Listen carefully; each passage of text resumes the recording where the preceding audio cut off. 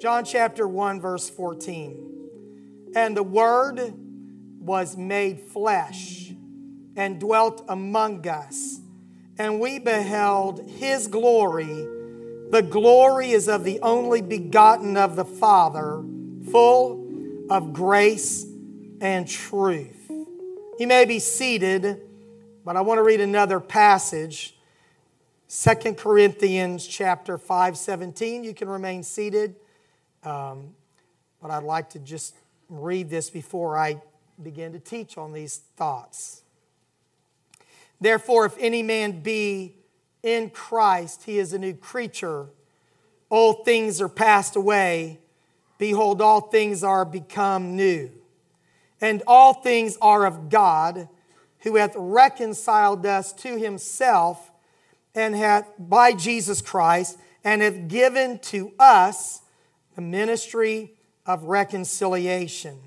To wit, that God was in Christ, reconciling the world to Himself, not imputing or charging them with their trespasses, not imputing their trespasses unto them, and hath committed unto us the word of reconciliation.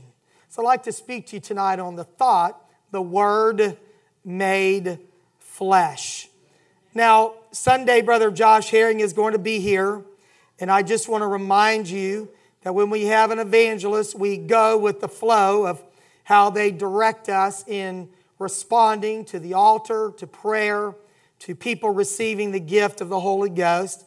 So we need every altar worker on high alert, every saint of God. And sometimes people do not come to the altar. They're standing back in the seats, but they're feeling the presence of God. So please look around you. We've been saying a couple times later to own your pew. We don't have pews anymore, but own your row, own your section. Take responsibility for the souls of people who worship with you and sit around you in church. It's very important. The entire month of October, we spoke on various ministers here and people who are part of our church family on Christians at Work. On Sunday, I tried to bridge Christians at Work with Made for a Mission. When you left Sunday, you should have received a messenger or you should have received an email. If you did not receive the messenger by email, if you'll contact our church office, give them your email address. We won't overwhelm you with email, but we'll keep you posted about what's going on in our church family because we want you to be connected to God through His church that happens to have a local presence. And anyone who thinks that a church, you can be a part of the universal church and not be connected to a local church doesn't understand the Bible very well at all. Unless you're stationed in Antarctica where there is no church, or a place where there is no church, you need to connect to a local body of believers. So, missions conference is coming, and you've already heard about all of that. But we really felt like the segue from Christians at Work to, okay, I'm a Christian at work, what next? We want to equip you to be a better witness, a light for the gospel of Jesus Christ. I read a scripture that's an interesting verse in John chapter 1. It really is a genealogy of Jesus, but a little different from the other genealogies. Our New Testament opens with Matthew, Mark, Luke, and John, the four-dimensional view of the life of Christ. And Matthew gives us a genealogy that portrays Jesus as the kingly Messiah of Jewish prophecies. He has 40 Old Testament quotes, 60 references. He wants us to know that as it was written that Jesus would come, that Messiah would come, and that Jesus was the real deal. He was the Messiah. Matthew gives us a genealogy of Jesus. It begins in Matthew 1:1, the book of the generation of Jesus Christ, the son of David, the son of Abraham. It concludes in verse 16 and 17. Mark does not give us a genealogy. Luke gives us a genealogy, and he goes in reverse order all the way back, beginning in Luke 3:23. Jesus was about 30 years of age, as being supposed the son of Joseph, the son of Heli. And he walks all the way back to Adam, concluding in Luke 3:38 that Enos, Seth, Adam, who was the Son of God. But John, that unique supplement gospel, who intentionally, by the inspiration of the Holy Ghost, is not a synoptic gospel. It doesn't view in a similar way the events of the life of Christ. But God intentionally let John be set apart for a different view, an accurate view, but a different approach. In John 1:1, he opens by saying, in the beginning was the Word. And the Word was with God, and the Word was God. The same was in the beginning with God. All things were made by Him, and without Him was not anything made that was made. In Him was life, and the life was the light of men. And the light shineth in the darkness, and the darkness comprehended it not. And then verse 14, our text. And the Word was made flesh. God Almighty became flesh and dwelt among us. And we beheld God's glory, amen, in the face of Jesus Christ. We beheld His glory. The glory as of the only begotten of the Father, full of grace and truth. There is one God, and there is one mediator between God and man, the man Christ Jesus. But Jesus was God manifested in the flesh.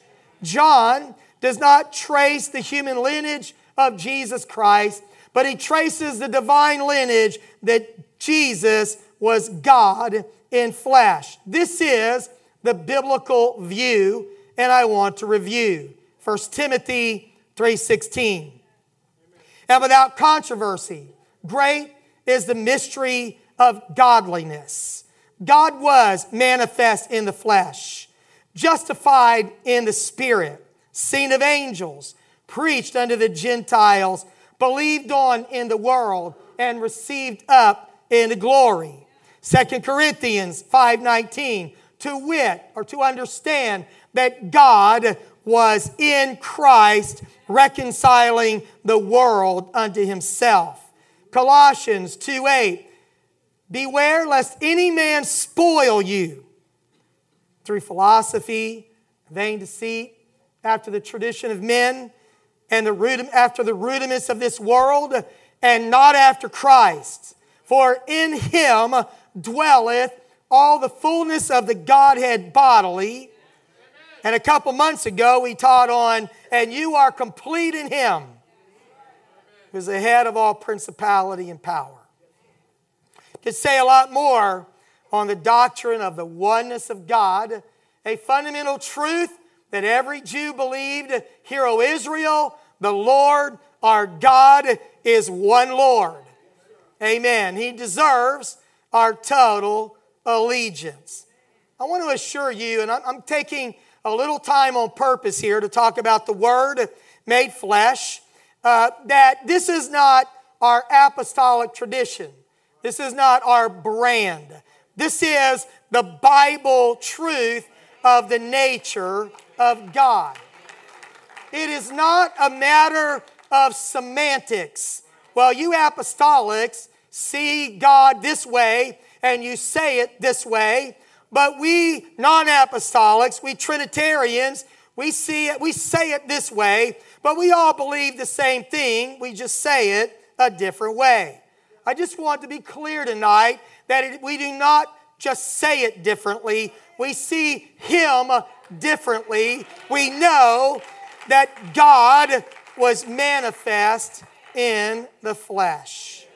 So let me just dig into this for a few minutes. Jesus is not the second person in a triune God. A religious tradition called the Trinity developed after the birth, death of Jesus Christ, and probably in the 300s. Brother James Turner is an expert on church history and teaches it periodically in our church. But I read an explanation of the Trinity that's fairly consistent, so I want to just make sure you know that for the next few minutes, I am representing a Trinitarian view of God because I want you to understand why it is a confusing doctrine. So I'm quoting. They say, Christians in every land unite in proclaiming that our God eternally exists as Father, Son, and Holy Spirit. Those who deny that truth place themselves outside the pale of Christian orthodoxy, which makes me smile because I think Judaism is orthodoxy. The entirety of the Old Testament is orthodox. He said, having said that, I admit that no one understands it fully. Everybody, he said, believes it, but nobody understands it. It is a mystery and a paradox, yet I believe it's true. He said, I can think of at least 3 reasons for believing the Trinity. First, the Bible teaches this doctrine. Wrong. Second, Christians everywhere have always believed it. Wrong. Third, no other explanation makes sense. Wrong. In fact, this explanation that I'm going to give doesn't make sense. Someone said it this way: if you try to explain the Trinity, I'm quoting him, if you try to explain the Trinity, you will lose your mind. But if you deny it, you'll lose your soul. I agree with the first statement. Now, this is what Trinitarians say about the nature of God. We believe that the one God eternally exists in 3 persons. So already, that's why you'll lose your mind, because that cannot make sense. The Father, the Son, the Holy Spirit. And that these 3 are one God, but they are co-equal and they are co-eternal.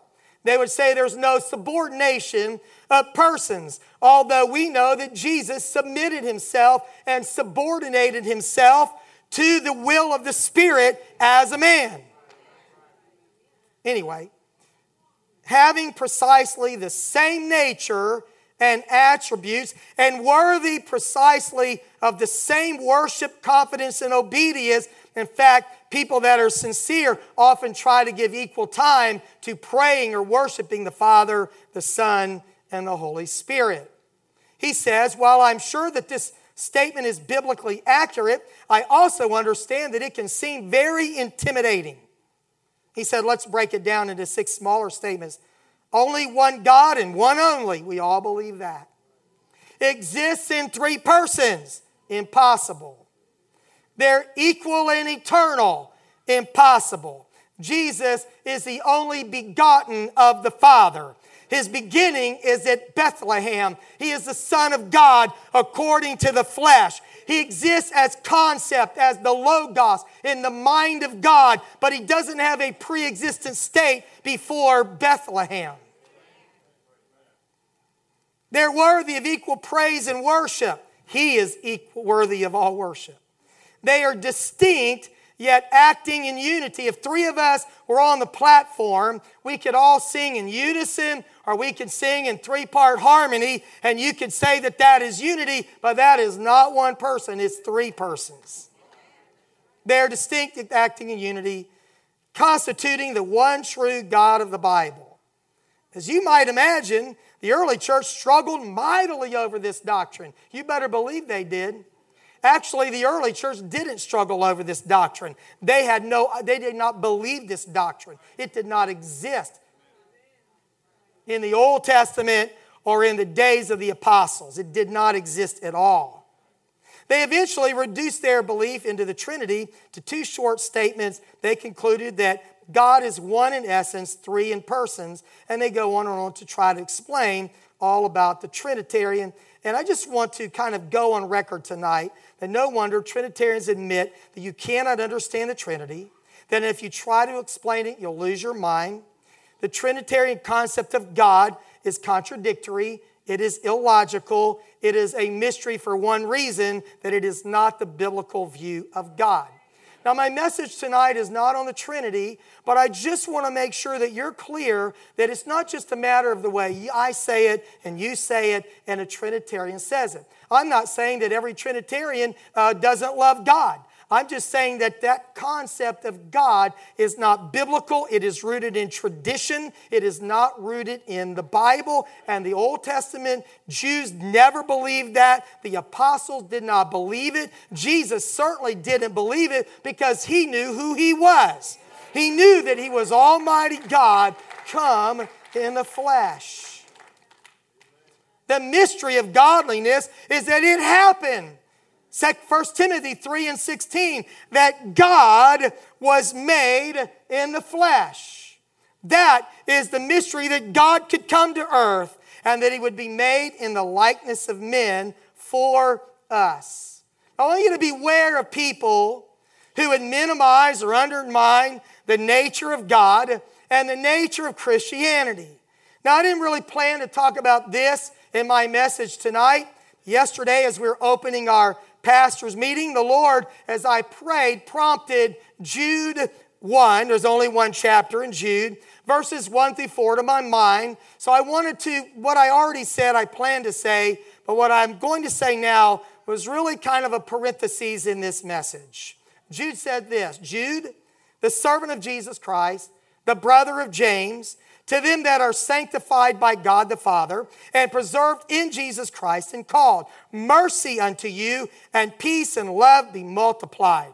Jude writes toward the end of the apostolic era. He said, beloved, when I gave all diligence to write unto you of the common salvation, it was needful for me to write unto you and exhort that you should earnestly contend for the faith which was once delivered to the saints.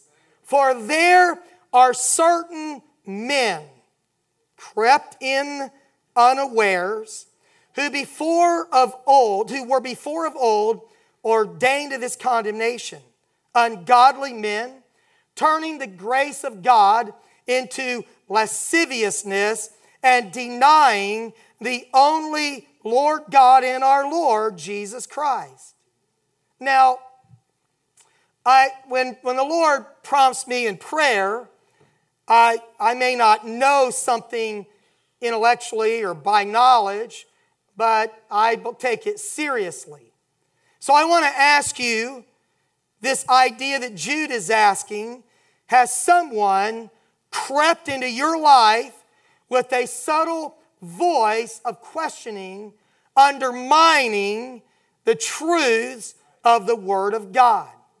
Jude explains it like this. From the Greek, the word is that they have secretly slipped in among you. It only occurs in the New Testament here and nowhere else. The idea is the idea of a lawyer who is cleverly pleading and gradually insinuating his version of the evidence into the mind of the judge and the jury. He is very slick and subtle. This person that creeps in unawares. You don't even know that he's sitting at the table as a false teacher, as a person that does not believe the truth. But he just begins to nibble away. He begins to erode away at the truth of God in your life. The same word can refer to a spy sneaking into a country. Remember, the Jews had 12 spies, and another time at Jericho, they sent in 2 spies to go in and spy out the land. That's the idea. Or somebody sneaking in by a side door. They just kind of come in a way you didn't expect them. Jude said they're ungodly. He later talks about them as people who speak evil of those in authority, whether it's supernatural or natural. They turn the grace of God into something that is different.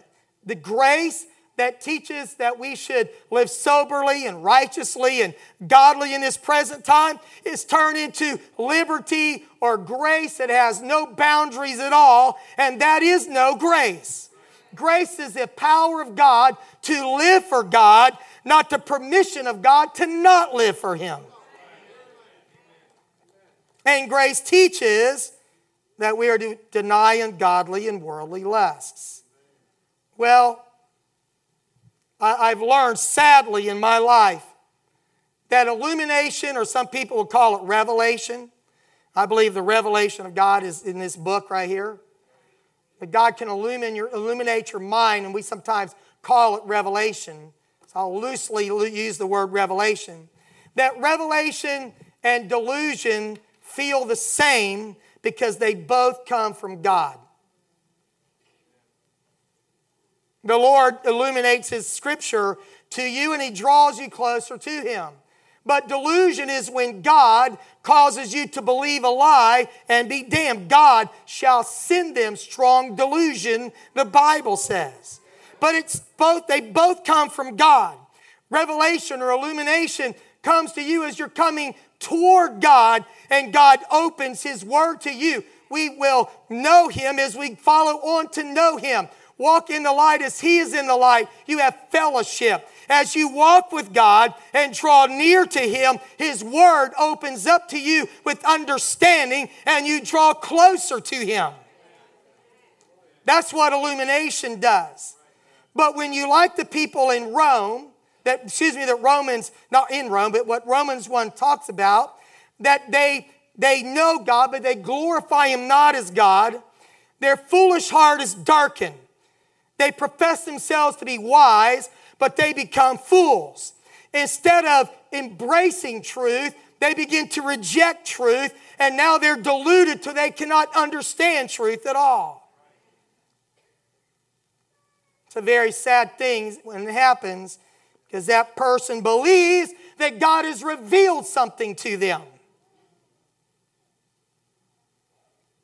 They profess themselves to be wise, but they become fools.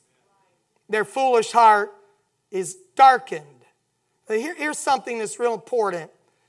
James talks about this. This is not on my notes, but James said that if you are guilty of the law, and I've talked about this through the years here, if you're guilty of the law in one point, you're guilty of the whole law. Now, wait a second. That means you're going to throw the book at me?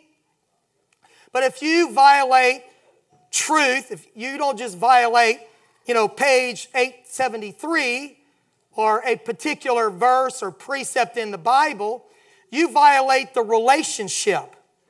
Because the same God that said, don't commit adultery, said don't steal. So you can say, well, I'm not going to steal, but I'm going to commit adultery, and I'm going to be a partial believer, and I'm going to be partially right with God. But James said that's impossible, because the same God who gave the first commandment gave the 10th commandment. The same God that gave part of the Bible gave us all of the Bible. So beware, truth is a body. And when you reject a part of truth, you reject the person of truth, and it distorts your ability to perceive all truth.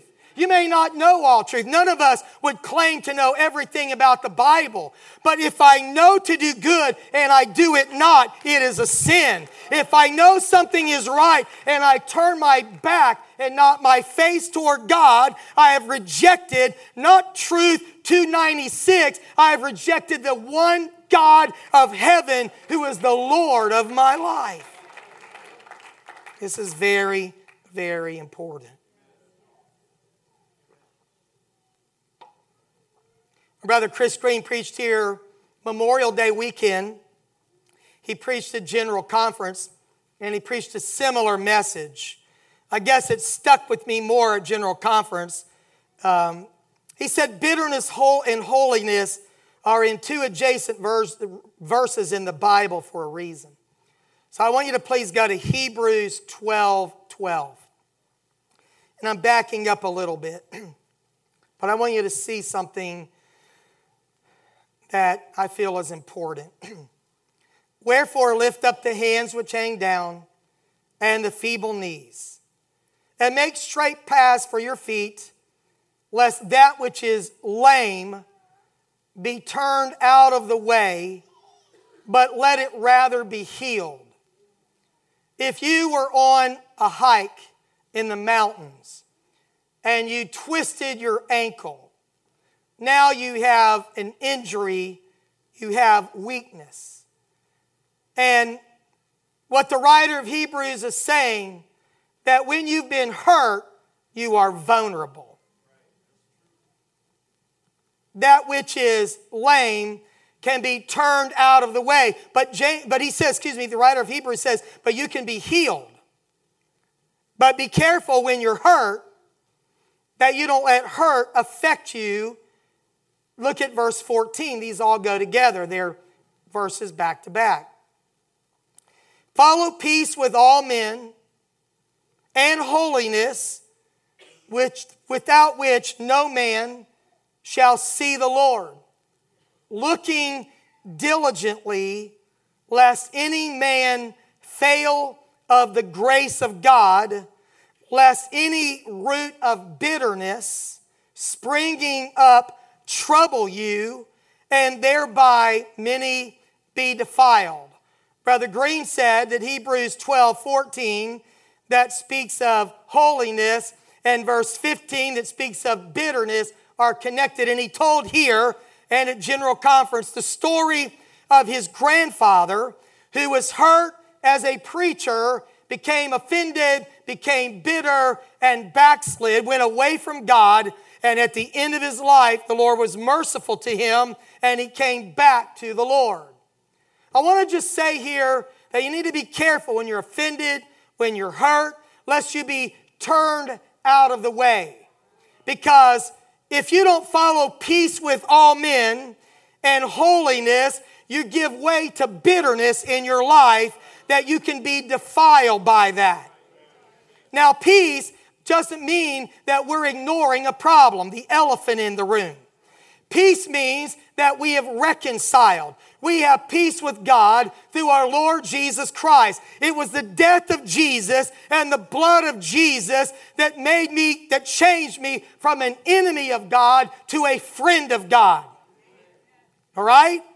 We're no more aliens or strangers. We're not enemies anymore. We are now friends of God. But it was something that made peace. There are some people that have a fake peace in their home, in their relationships, which means there's a lot of junk going on under the surface that is never dealt with. And they call that peace because nobody's yelling, nobody's disagreeing, nobody's arguing. But until you come to agreement, until you work it out, until you are reconciled, there is no peace. So, you've got to come to peace. When you do not make peace, you nurse your hurt, you're vulnerable of being turned out of the way. Like the serpent, false teachers insinuate, like, did God really say don't eat of every tree? Oh, you will not die. That's the way it works. The erosion of your faith in God is subtle and deadly. When you embrace false ideas, false doctrine, the Bible would say it's like putting a little bit of yeast in a lot of dough. I could have a large piece of dough laying here, as large as this podium, and if I put a little yeast in there and gave it time, it would leaven the entire loaf. Because yeast is active. It's not inert. It doesn't just stay there dormant. It begins to affect everything it touches, and it spreads throughout the entire thing. So when we allow a little lie in our lives, it begins to take over our lives. I have a friend. And quite a few years ago, we're together. I'll just say it like that. We're together for several hours talking. And he was questioning practical holiness. And we had a good discussion about that. 5 years later to the week, we were together again. And this time, we were discussing and debating the oneness of God, the essentiality of speaking in tongues as a sign of the Holy Ghost, salvific doctrine, salvation doctrine. And I said, don't you remember 5 years ago, we were kind of in this same place together, and we were talking about holiness, and I told you that it doesn't stop there, that it continues to erode your faith in God. And I will tell you, as Paul said, even weeping, Paul said, but I have watched many people make shipwreck.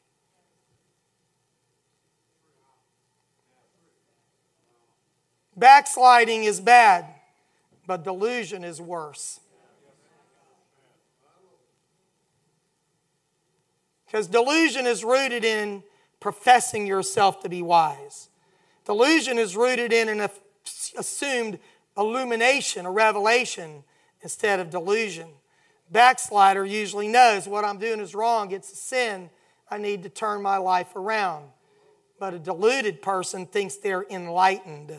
That's why they think they can sin that grace may abound. So, be careful. Little ears what you hear, right? Whose voices you entertain in your life.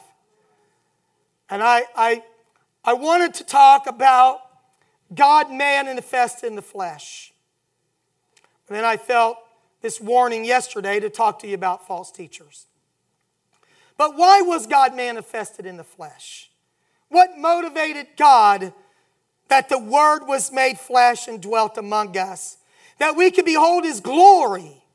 God in flesh. God with us. Emmanuel. An amazing thing that God would do that. Now, some people say, well, God became flesh so He could understand us. Well, I would argue that God didn't need to become flesh so He could understand us. He made us in His image and after His likeness. Psalm 139 said, when I was in my mother's womb, you knew me. You made me. You knew all about me. In Psalm 103, like a father pities his children, the Lord pities them that fear Him. He knows our frame. He remembers that we are dust. God did not need to come in flesh so He could understand the human plight. But God came in flesh. There's probably multiple reasons. The core is in the Scripture, of course, so that we would know that He was an empathetic high priest, that He was easily touched with the feelings of our infirmities. And Hebrews tells us why. Hebrews 2:14. Hebrews 2:14.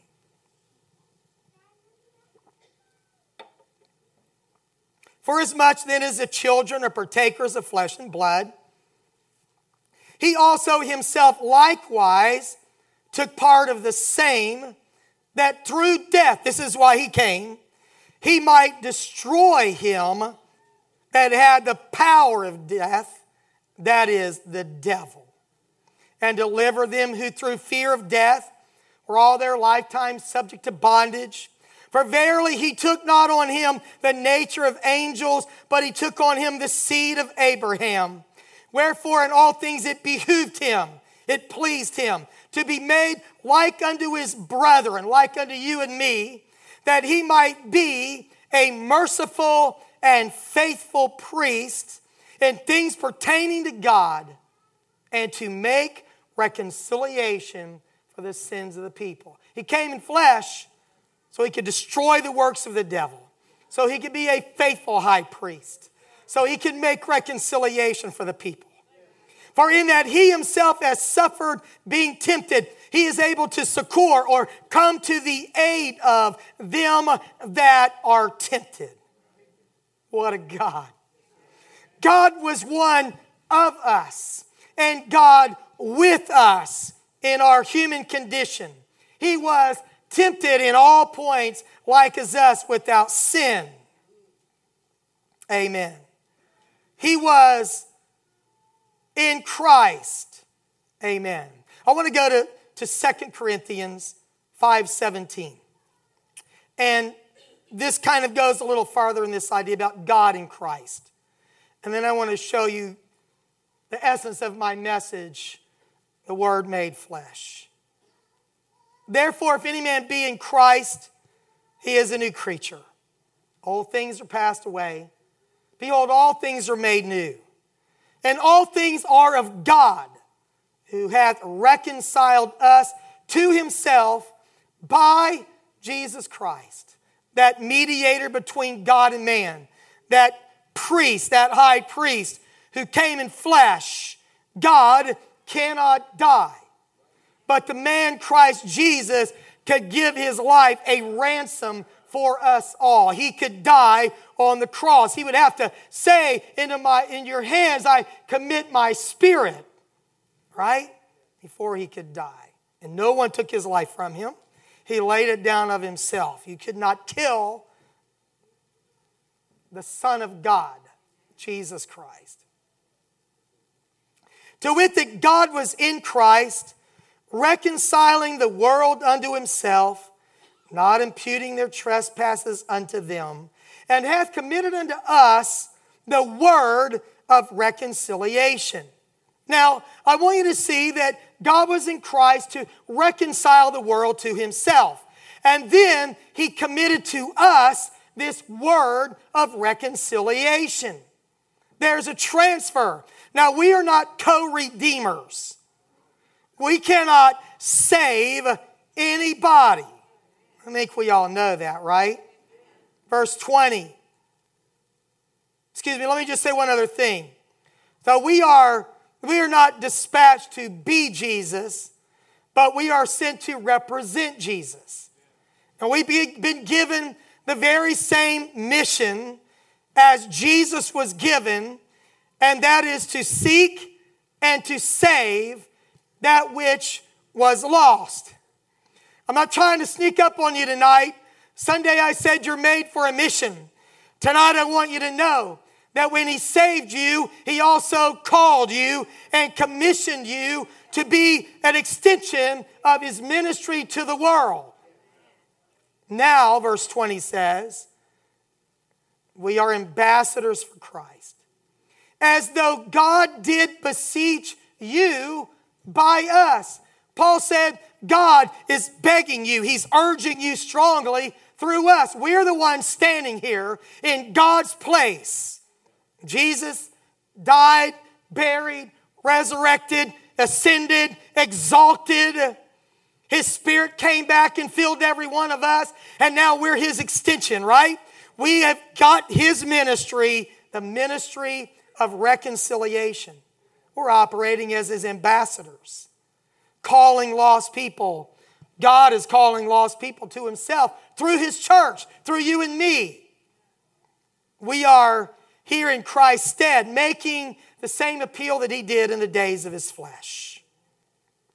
Amen. So while we are not God in the flesh, as Jesus was, through our lives, and I'm saying this in application, that the Word of God has to be made flesh. It's got to be spoken through human lips. That's just the way God works. Verse 21, for he hath made him who knew no sin to be sin for us, that we might be made the righteousness of God in him. We then, chapter 6, verse 1, as workers together with him, beseech you also that you receive not the grace of God in vain. Let us not preach to you and you not respond to it. You need to respond to this. We are workers with him.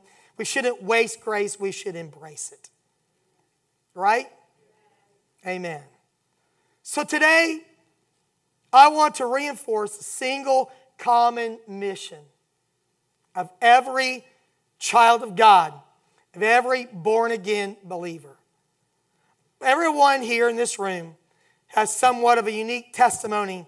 We teach in our discipleship process that you have a unique shape for ministry, S-H-A-P-E. You have spiritual gifts. You have a personality, S-H. You have a heart for ministry. You have abilities. You have a personality. You have experiences, right? All of that are what God has given you. You have a spiritual shape for ministry. And we all have different gifts, but we all have one goal. We all have one mission. We do not have permission to have a separate mission than the one Jesus gave us. We're called to different mission fields. But the common ground is that we're to lead everyone, everywhere, to the knowledge of Jesus Christ and to saving grace. Do you think that if he wanted to, God could have thundered, Acts 2:38, to every living person in the world? The heavens declare the glory of God. The firmament shows his handiwork. God has revealed himself in creation and in conscience, general revelation. But God has revealed himself in the Word, and he's manifested himself through preaching or teaching or testifying of who he is. I want to remind you tonight that ministry is close up and personal. That God could have stayed aloof. He understood us. He could have sent instructions, but He came in the flesh. He became one of us. And if we are going to reach the world, we cannot do it from a padded seat in a sanctuary. We cannot do it in quiet. It has to be done with an obligation as a missionary to the world. He chose, by the foolishness of preaching, to save them that believe. God chose that. Now let me tell you a couple stories to reinforce this. Remember Saul of Tarsus? He's breathing out threatenings and slaughter. He is persecuting the church. And he's going to Damascus. He's got letters in his pocket. He's going to persecute the Christians there. And about noonday, there's a blinding light. It comes out of heaven. And God Almighty speaks to Saul of Tarsus and says, Saul, Saul, why are you persecuting me? And Saul says back to the light, who are you, Lord? Now, Paul was not saying, are you Buddha? Are you Confucius? He's a Jew. And he's saying, why am I persecuting you? Who are you, Lord? I'm persecuting Christians. I'm not persecuting God. But God, Jehovah, identified Himself as His church and said, why are you persecuting me? And the Lord said, I am Jesus whom you're persecuting. God spoke that out of heaven. And if He said those words, I would kind of think He could have said anything He wanted. Right? But look what He says in Acts 9 and 6. Trembling and astonished, He said, which I think I would have been trembling and astonished too. Blinded by the light, knocked to my knees, the voice of Almighty God telling me that I've been persecuting Him while I've been killing Christians. What do you want me to do? And the Lord said, repent, no. God is speaking from heaven, and He said, arise and go into the city, and it shall be told thee what thou must do. Why in the world did God not just get it over with and say, all right, Paul, you need to go, repent of your sins, be baptized in Jesus' name, and receive the gift of the Holy Ghost? Now, I know most of you already know what I'm telling you, but we're all educated above the level of our obedience. We know more than we do, starting with the person standing here teaching. He says, I want you to go into the city, and I'm going to send a man to you. His name is Ananias. He's going to come, and he's going to tell you what to do. He's going to pray for you. He's going to heal. You're going to be healed. Paul's going to get baptized, Saul of Tarsus, who becomes the Apostle Paul. That's just the way God works. If He didn't want to do it that way, He could have hung around in the flesh. He could reveal everything to everybody, just as God Almighty. He's sovereign. Remember the story of Cornelius? Cornelius is a very sincere man, Acts chapter 10. He's devout, he fears God with all of his house, he prays all the time, and he gives a lot of money, and you might think he's saved because of that. He's sincere, he's walking in all the light he knows, he prays, he gives alms, and you might call him saved. But God says, you know what? You're sincere. You're so sincere, I'm going to do something about your sincerity. And God sends an angel to Cornelius who appears to him.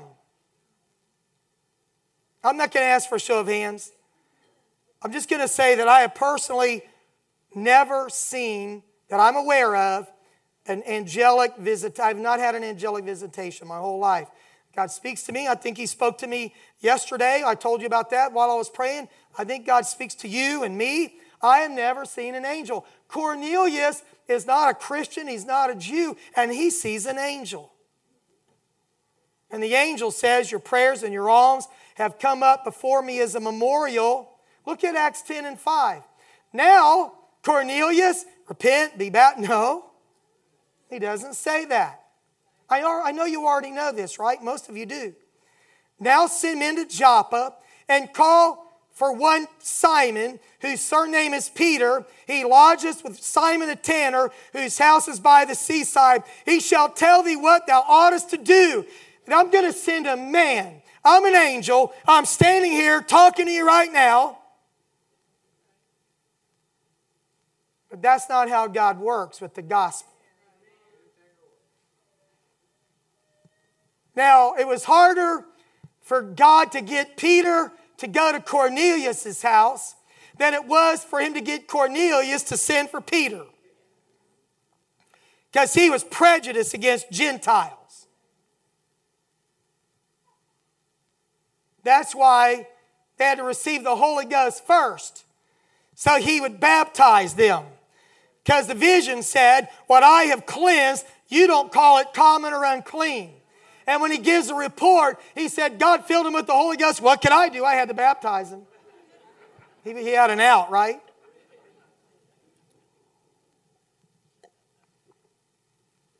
You can go read that, Acts 10, Acts 11. That's just the way God works. I'm not saying that God never has. I'm not saying that God never, ever will. Because he doesn't work for me, I work for him. But the precedent of the Scripture, if there's somebody sincere, God will get a word to them if he forget Simon Peter to get up and go. But you kind of have to wonder. While I was just telling that story, I wonder how many people live and work around us who God spoke to, and God wanted us to be Simon Peter. God wanted us to be Ananias to go. And we think that if we'll just work in the next cubicle from him long enough, it'll rub off on him. Or if we're just a good enough neighbor and cut our grass, often and are nice people, that eventually they'll just get saved. Or that because they're sincere, they're already saved. Why ruffle their feathers? Why mess up their world? But Cornelius, as sincere as he was, had to obey the revealed word of God, to obey the gospel of Jesus Christ. I know that sounds rough on our sympathetic American ears with all the fine, and I'm sincere, fine, wonderful Christian people all around our city. But sincerity will not save you. Sincerity and truth will save you. It takes both. You've got to obey the gospel of Jesus Christ, and somebody has to tell them.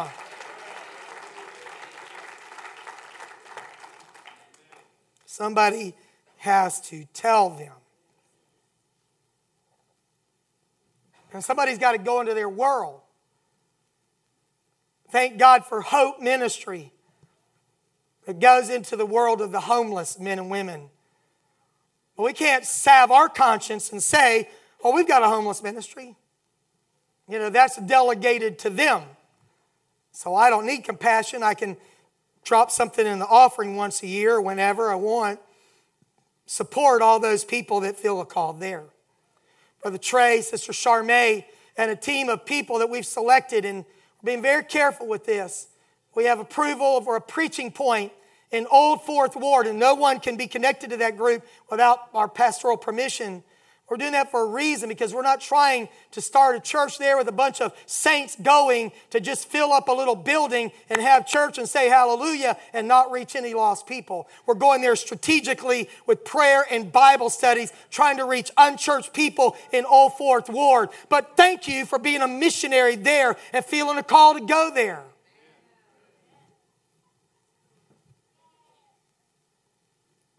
We want to get that right. That part of our city. 1 Corinthians 9:16, words of Paul, for though I preach the gospel, I have nothing to glory of, for necessity is laid upon me.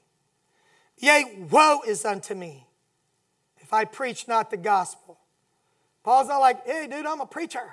He said, I don't have anything to brag about because I preach. If I don't preach, I'm cursed. That's exactly what he's saying. For if I do this thing willingly, I have a reward.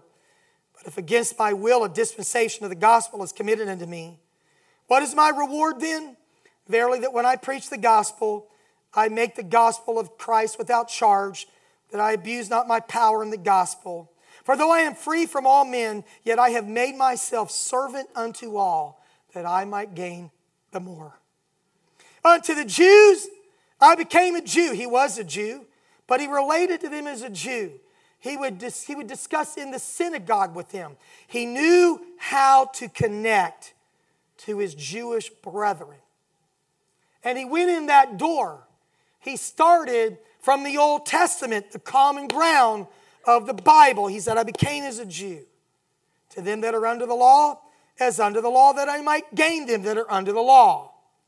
To them that are without law, as without law, being not without law to God, but under the law to Christ, that I may gain them that are without the law. He's a word he trying to explain himself, saying Gentiles. Okay? He said, I reach them. And when he read Acts 14, Acts 17, when Paul is talking to pagan people, we've got pagan people in our city right now. They don't believe a word of the Bible. They don't know who God is. And Paul started from nature.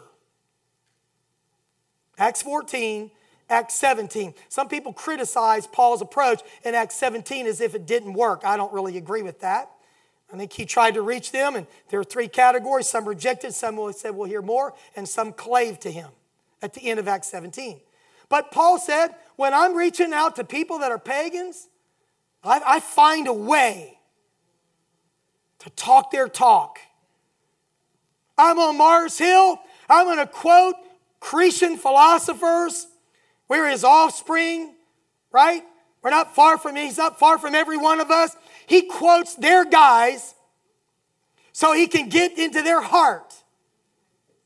He knows how. To the weak became I as weak, that I might gain the weak.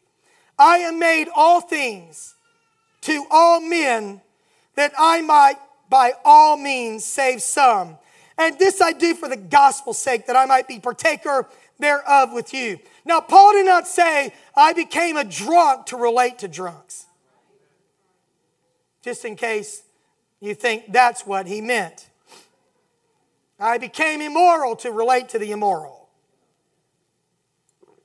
That is not what he said. Now, I've alluded to this, but this is where it is in my notes.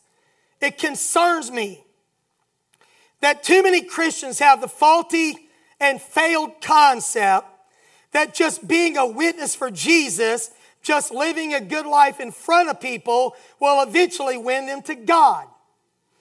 The gospel, the word gospel, means good news. I was going to put it in my notes a couple different times, left it off. It's some old church father person who said, preach the gospel when necessary, use words. That's baloney. The gospel is words. Backed up by a life. And I know that you don't just go in with guns blazing. I remember seeing at the Mississippi camp meeting an old dusty vehicle with the sticker on the back that said, holiness or hell.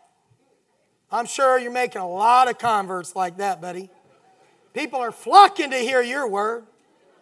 We don't believe that's how you reach people. Paul said, I try to understand where they are so I can find common ground and reach them.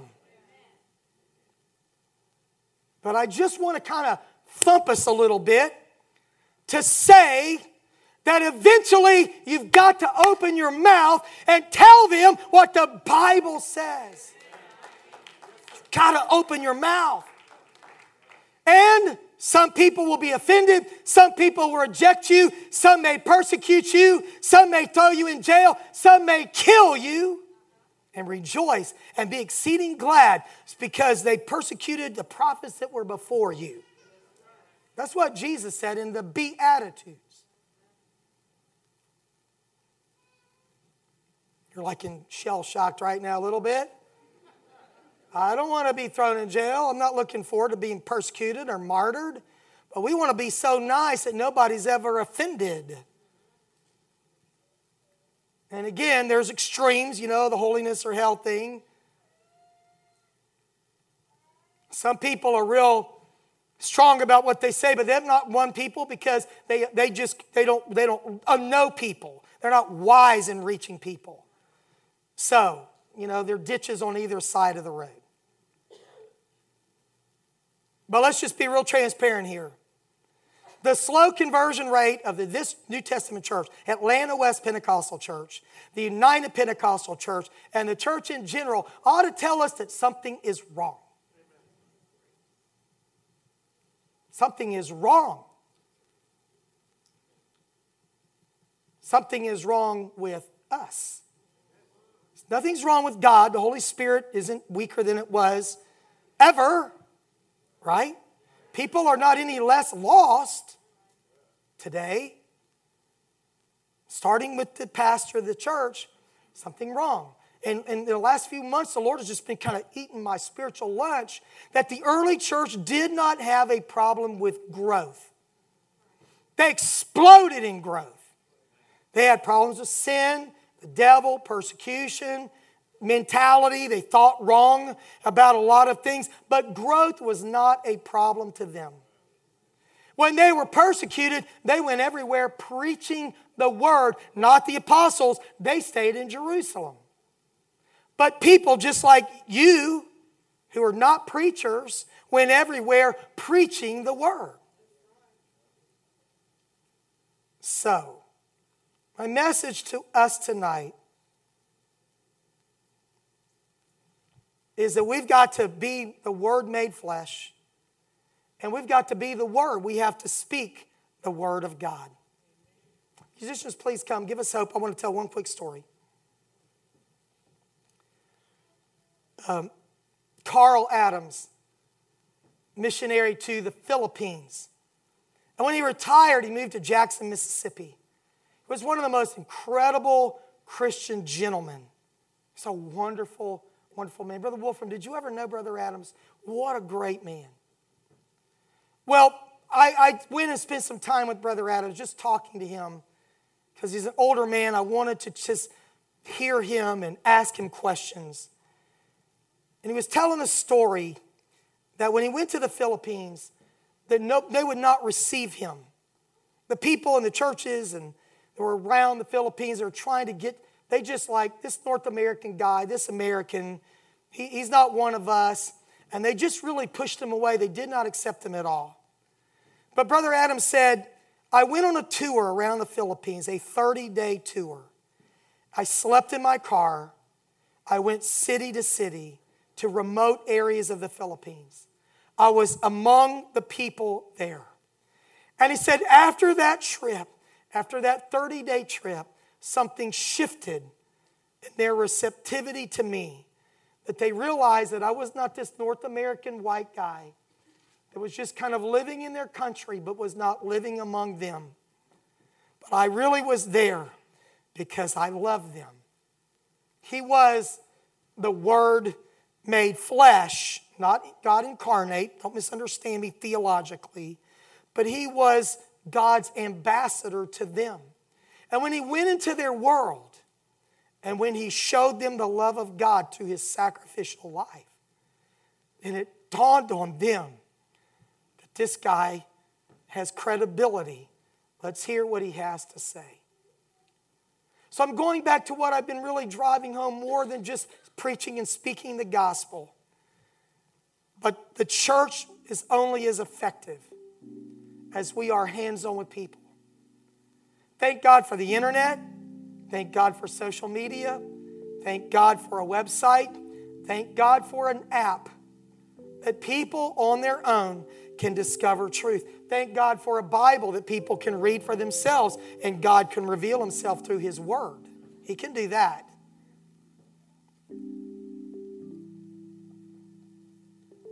But I don't believe the world is ever going to be reached by mass media. It's going to be reached by like us. Being Christ's hands, feet, mouth to everybody around us. To show the love of God to people. Doing everything we do out of love for God and love for people. And then when the Lord opens that door where they ask a question or you feel a prompting of the Spirit, not 10 years from now, then you begin to share the gospel of Jesus Christ. The most unoffensive thing you can do is just tell your story. Tell your testimony. Before, how, now. What I was before Christ. How I came to Him. And how He has changed my life. I've taught on that before, but it's been several years ago. Just tell your story. It is the most powerful thing you can do. And weave in the Word of God. No one can refute it. No one can dispute it. It's your story of what God has done for you. Would you stand now? Amen.